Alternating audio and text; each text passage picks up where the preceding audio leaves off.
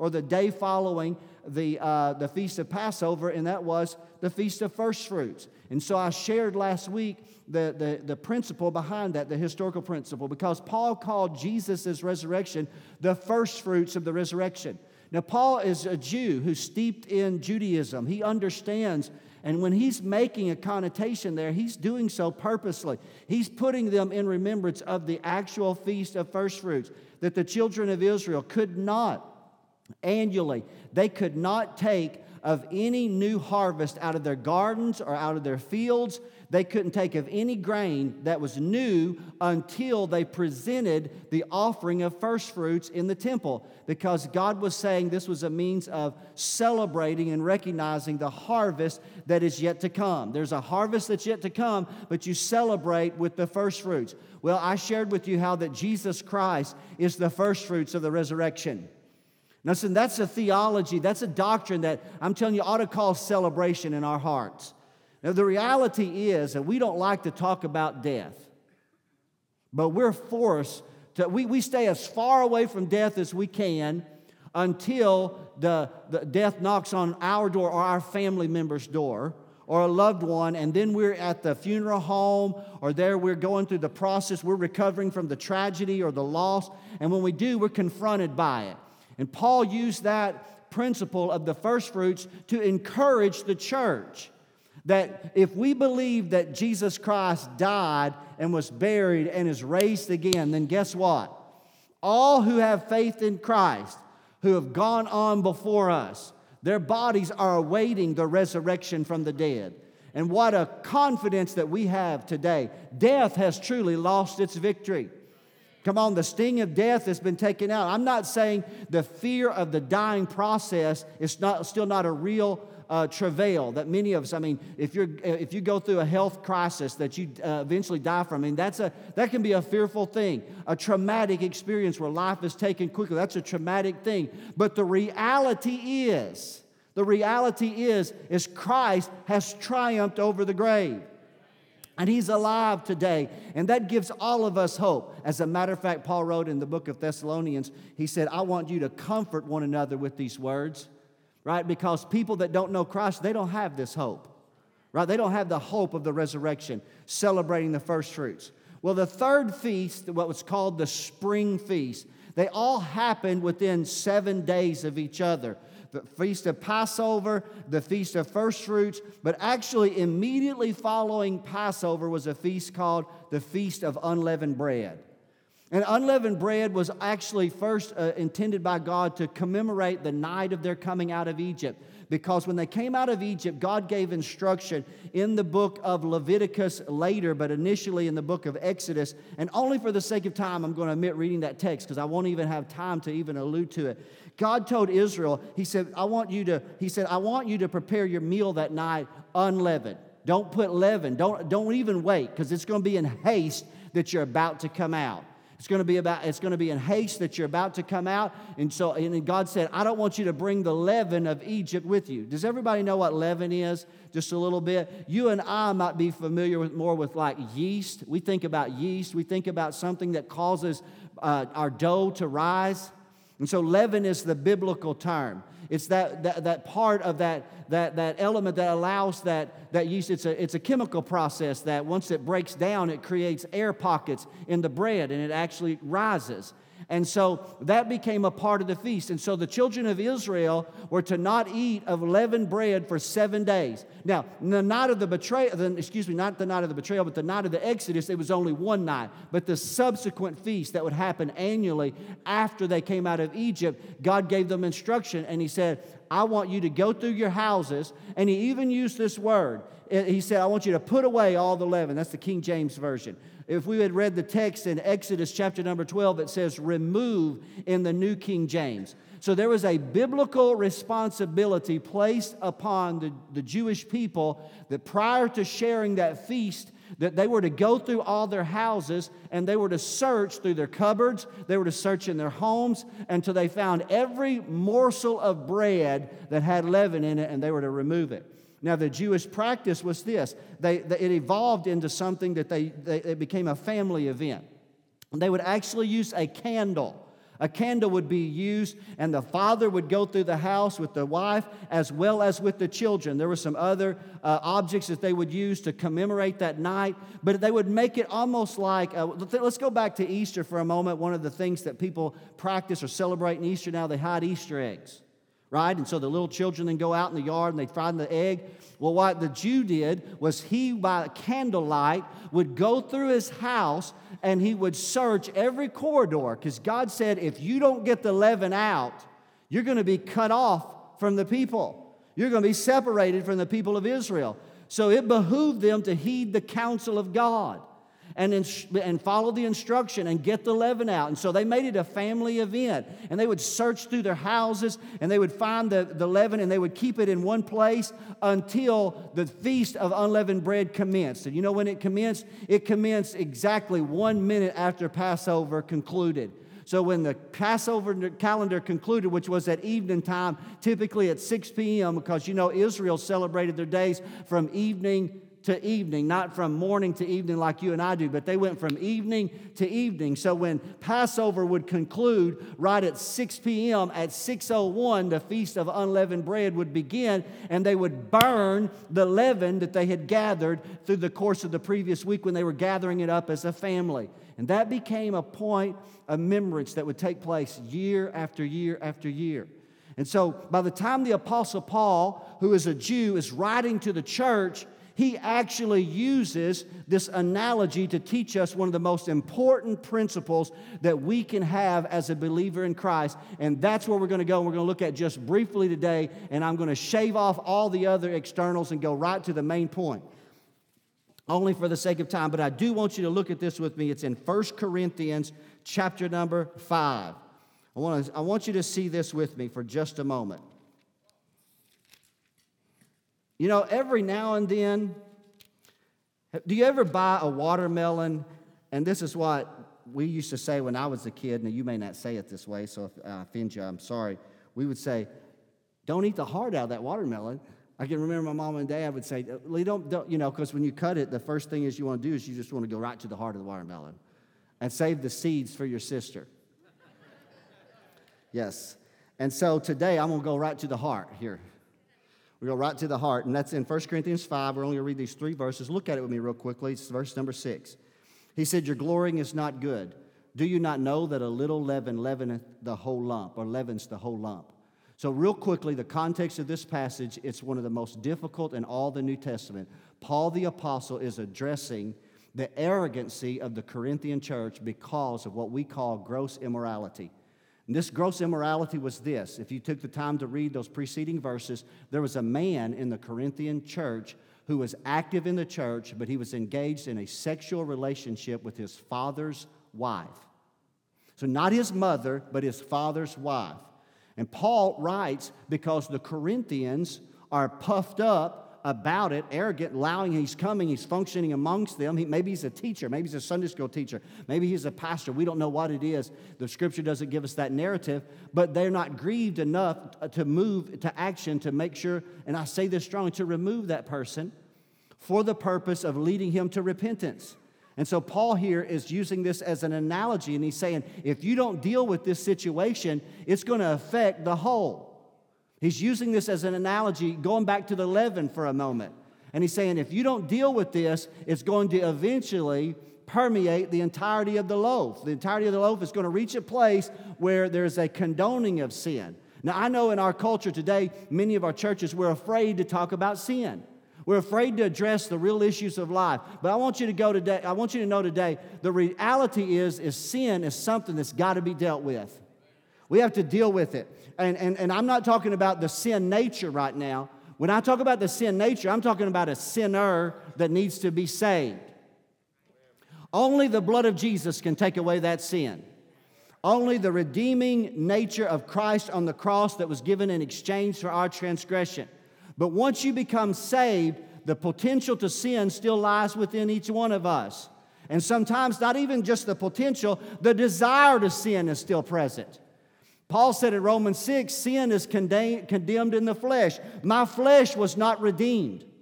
My flesh that I trained to sin before I was saved still craves for the desires that I used to gratify it with. Because you got to think about that. Salvation is instantaneous in the spirit. So your spirit can go from being lifeless to being made alive to God instantaneously by the breath of God.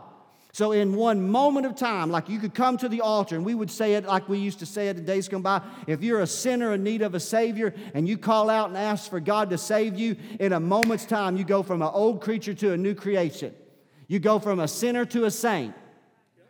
You go from unjust to justified by faith in Christ Jesus. But the capacity to sin and the desire to sin can still be bound to the old, what we call the Adamic nature, the fleshly appetites. And so though Paul was given this instruction to the church as a whole, dealing with one man, that's a corporate application, there's still a personal application in our hearts and lives as well.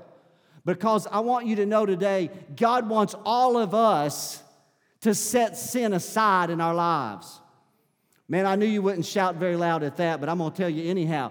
God wants His people sanctified and set apart, living a life and a lifestyle that's pleasing to Him. And so look what He said here. Listen, there's only 2 verses that we're going to read, 2 additional verses. So that's the corporate setting, but I want you to look at it with a little bit of an individual mind for a moment. He said, purge out the old leaven that you may be a new lump. Look at this. Since you truly are unleavened. For indeed Christ, our Passover, was sacrificed for us. So let's stop right there.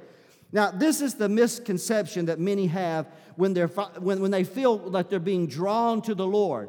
They believe that in order for them to get to the Lord, then that they have to stop sinning. As if they've got to get cleaned up to be acceptable unto God. And that misconception keeps many people from coming to God. But the reality is, as the old song said, it's just as I am. Come on, without one plea. You just come to God just as you are, and you present yourself as totally depraved, without any ability to save yourself.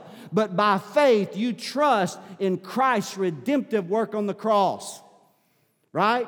And when that takes place, that amazing transaction is applied to your behalf. Jesus Christ redeemed you at the cross. You're bought back from the bondages of sin. Man, that's a great place to be at, to know your sins are forgiven. And Paul said here, look at this, in this passage. He said, you truly are unleavened. What does that mean? If leaven then, in this sense, is representing sin, that positionally and relationally to God, God views you as unleavened. You say, how does God view me as unleavened? Because I'm in Christ, right? And because Christ was the sinless Lamb of God that died on the cross. So God views us as unleavened. So therefore, let me see if I can make this plain to us, and then I'll transition and I'll kind of just push past all the notes that I wanted to share with you, and I'll just summarize in closing today. Because you are unleavened, God now will empower you to lay aside the daily sins that you used to struggle with. Does that make sense here today at all? No, so it's not this. You don't stop sinning to be declared unleavened. God declares you unleavened. God declares you sinless. And now, because God's declared you sinless, now you can begin to go through a life and lifestyle change where you overcome sin on a daily basis. Man, that's why Paul wrote in Romans chapter 6, he said, sin shall not have dominion over you because you're not under the law, you're under grace. God's accepted you and declared you holy and righteous. And look at this in this 8th verse then. He said, so now Paul is putting this in the context of the Feast of Unleavened Bread. He said, so let's keep the feast. That's you and I. Let's keep it here. He said, let's keep the feast, not with old leaven, not with the leaven of malice, not with the leaven of wickedness, but with the unleavened bread of sincerity and truth. I'm telling you, if I could believe God for any type of revival in the American Christian church, the revival that I'm looking for is a revival of the Holy Spirit in the hearts and the lives of God's people till we suddenly become accountable for our life and our lifestyle, where we suddenly begin to realize that Christ has declared me unleavened. So therefore, God wants my life to be without sin. And by the grace of God on the inside of me, you say, Pastor, you're telling people that they can live above sin. Yes, I am. I'll look you right in the eye and say it's not the will of God for you to be an adulterer, a fornicator. It's not the will of God for you to be a drunkard. Not the will of God for you to be on drugs. Not the will of God for you to walk in malice. Not the will of God for you to be jealous or envious or to be a backbiter. Come on, somebody. I want you to know today, God wants you to be unleavened, not just by nature, but in action. So Paul here is saying to us, he said, it's your responsibility then to keep the feast.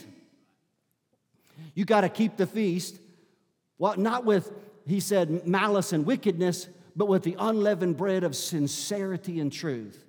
If you're truly born again, this matters to you. I want you to know today, I want to live a life free of sin for this reason right here. For this reason, because of my love for God.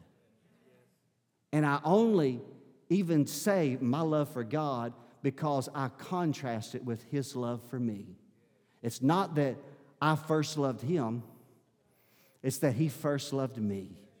And my Father is holy, and my Father is righteous. And if I've been saved, I want to be walking and talking in the likeness and in the image of Jesus. And so put that back on the screen, if you will, for me just a moment, because I'm gonna just have to wrap it up here today because the time's just gone away. For the 8th verse, look at this. He said, let's keep this feast, not with the old leaven, not with the leaven of malice and wickedness, but with the unleavened bread of sincerity and truth. Can I just share this in closing here today for a moment, what I think is a very important thing for each one of us, that we all have to, in contrast of the Feast of Israel, of the Passover, and then of the Feast of First Fruits, and then the Feast of Unleavened Bread, I think it would be wrong for me to bring you into the house of God and speak the Word of God to you and not bring you into the revelation that the power of the Holy Spirit dwelling on the inside of you can strengthen you in your walk with God to the degree that you can overcome the daily battle with sin. And any church that tells you different is not teaching you the full counsel of God. Any church that looks you in the eye and says this, and I've heard this many times, now say, well, now you're going to sin. Now, why would I say that? Well, you don't want somebody to be set up so high because that when they sin, Pastor Brown, then they're going to be demoralized. I'm not going to look you in the eye and say, you're going to sin. I'm not going to do that. The potential to sin lies within each one of us. The desire to sin lies within each one of us. But also the potential to overcome sin lies within each one of us, right? And if our desire meets our potential, then daily we can overcome sin. And so you don't have to speak with that old condemning tone. Alyssa, the text that Alyssa read from, the reason I chose that text is Paul said, put off the old man. In a different analogy, he said, put off the old man and put on the new man. Remember what he said? He said, put away lying, put away cursing, let him that stole steal no more, right? Envy and jealousy and hatred and malice, all the things that used to mark you as an individual, that those things are powerless against the power of the Holy Spirit. They will succumb to the greater power, and the greater power is Christ in you and the anointing of God in your life. And so eat the bread with what? With sincerity and truth. If you're sincere, then you want the truth of God. If you're really sincere about your faith in God, you're not offended when your pastor looks you in the eye and tells you can overcome. You're not offended by that. Matter of fact, that's what you've been waiting on. Because your carnal mind says, your carnal mind begins to make excuses. I'm telling you one thing about God, there are no excuses with Him. No excuses. He wipes the slate clean, and He sends His Spirit in your heart, and He empowers you to live a pleasing life. The children of Israel, as I close here today, in the practice that they, in the tradition, they had the candle. Now, when we think of candle, we think of a wax candle, but most likely it was a lamp to Israel with oil and a wick in that they used, and they would search the house, and there would be an illumination, the dark corridors. Let me give you an example. Say, Pastor, give me a biblical example. Does anybody remember the parable of the lost coin? Remember that parable? Jesus said a woman lost a silver coin in her house. So what did she do? He said she took a candle and she swept and searched the whole house until she found the candle. And so that's a brief example of what it would have been like for the Jew who was practicing the Feast of Unleavened Bread, preparing for it.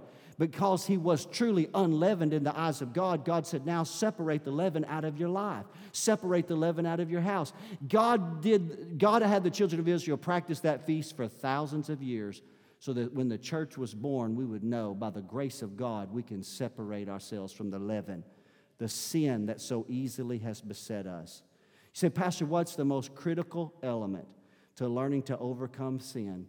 What's the most critical element? I believe it's developing a consciousness to the voice of the Holy Spirit in your life. You have to have the voice of conviction in your heart.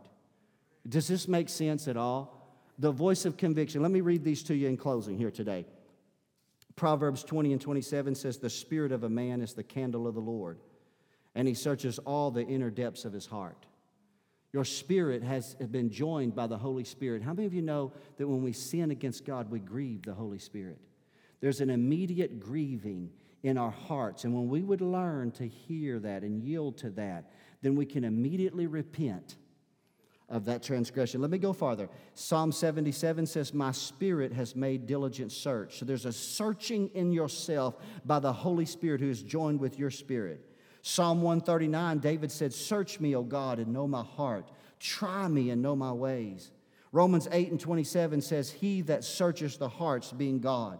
So it is the will of God for a search, an inward search to be made in our hearts and minds. How do we do that? We do that by listening to the voice of the Holy Spirit who dwells on the inside of us. Because the Spirit of God is constantly searching the recesses of your heart.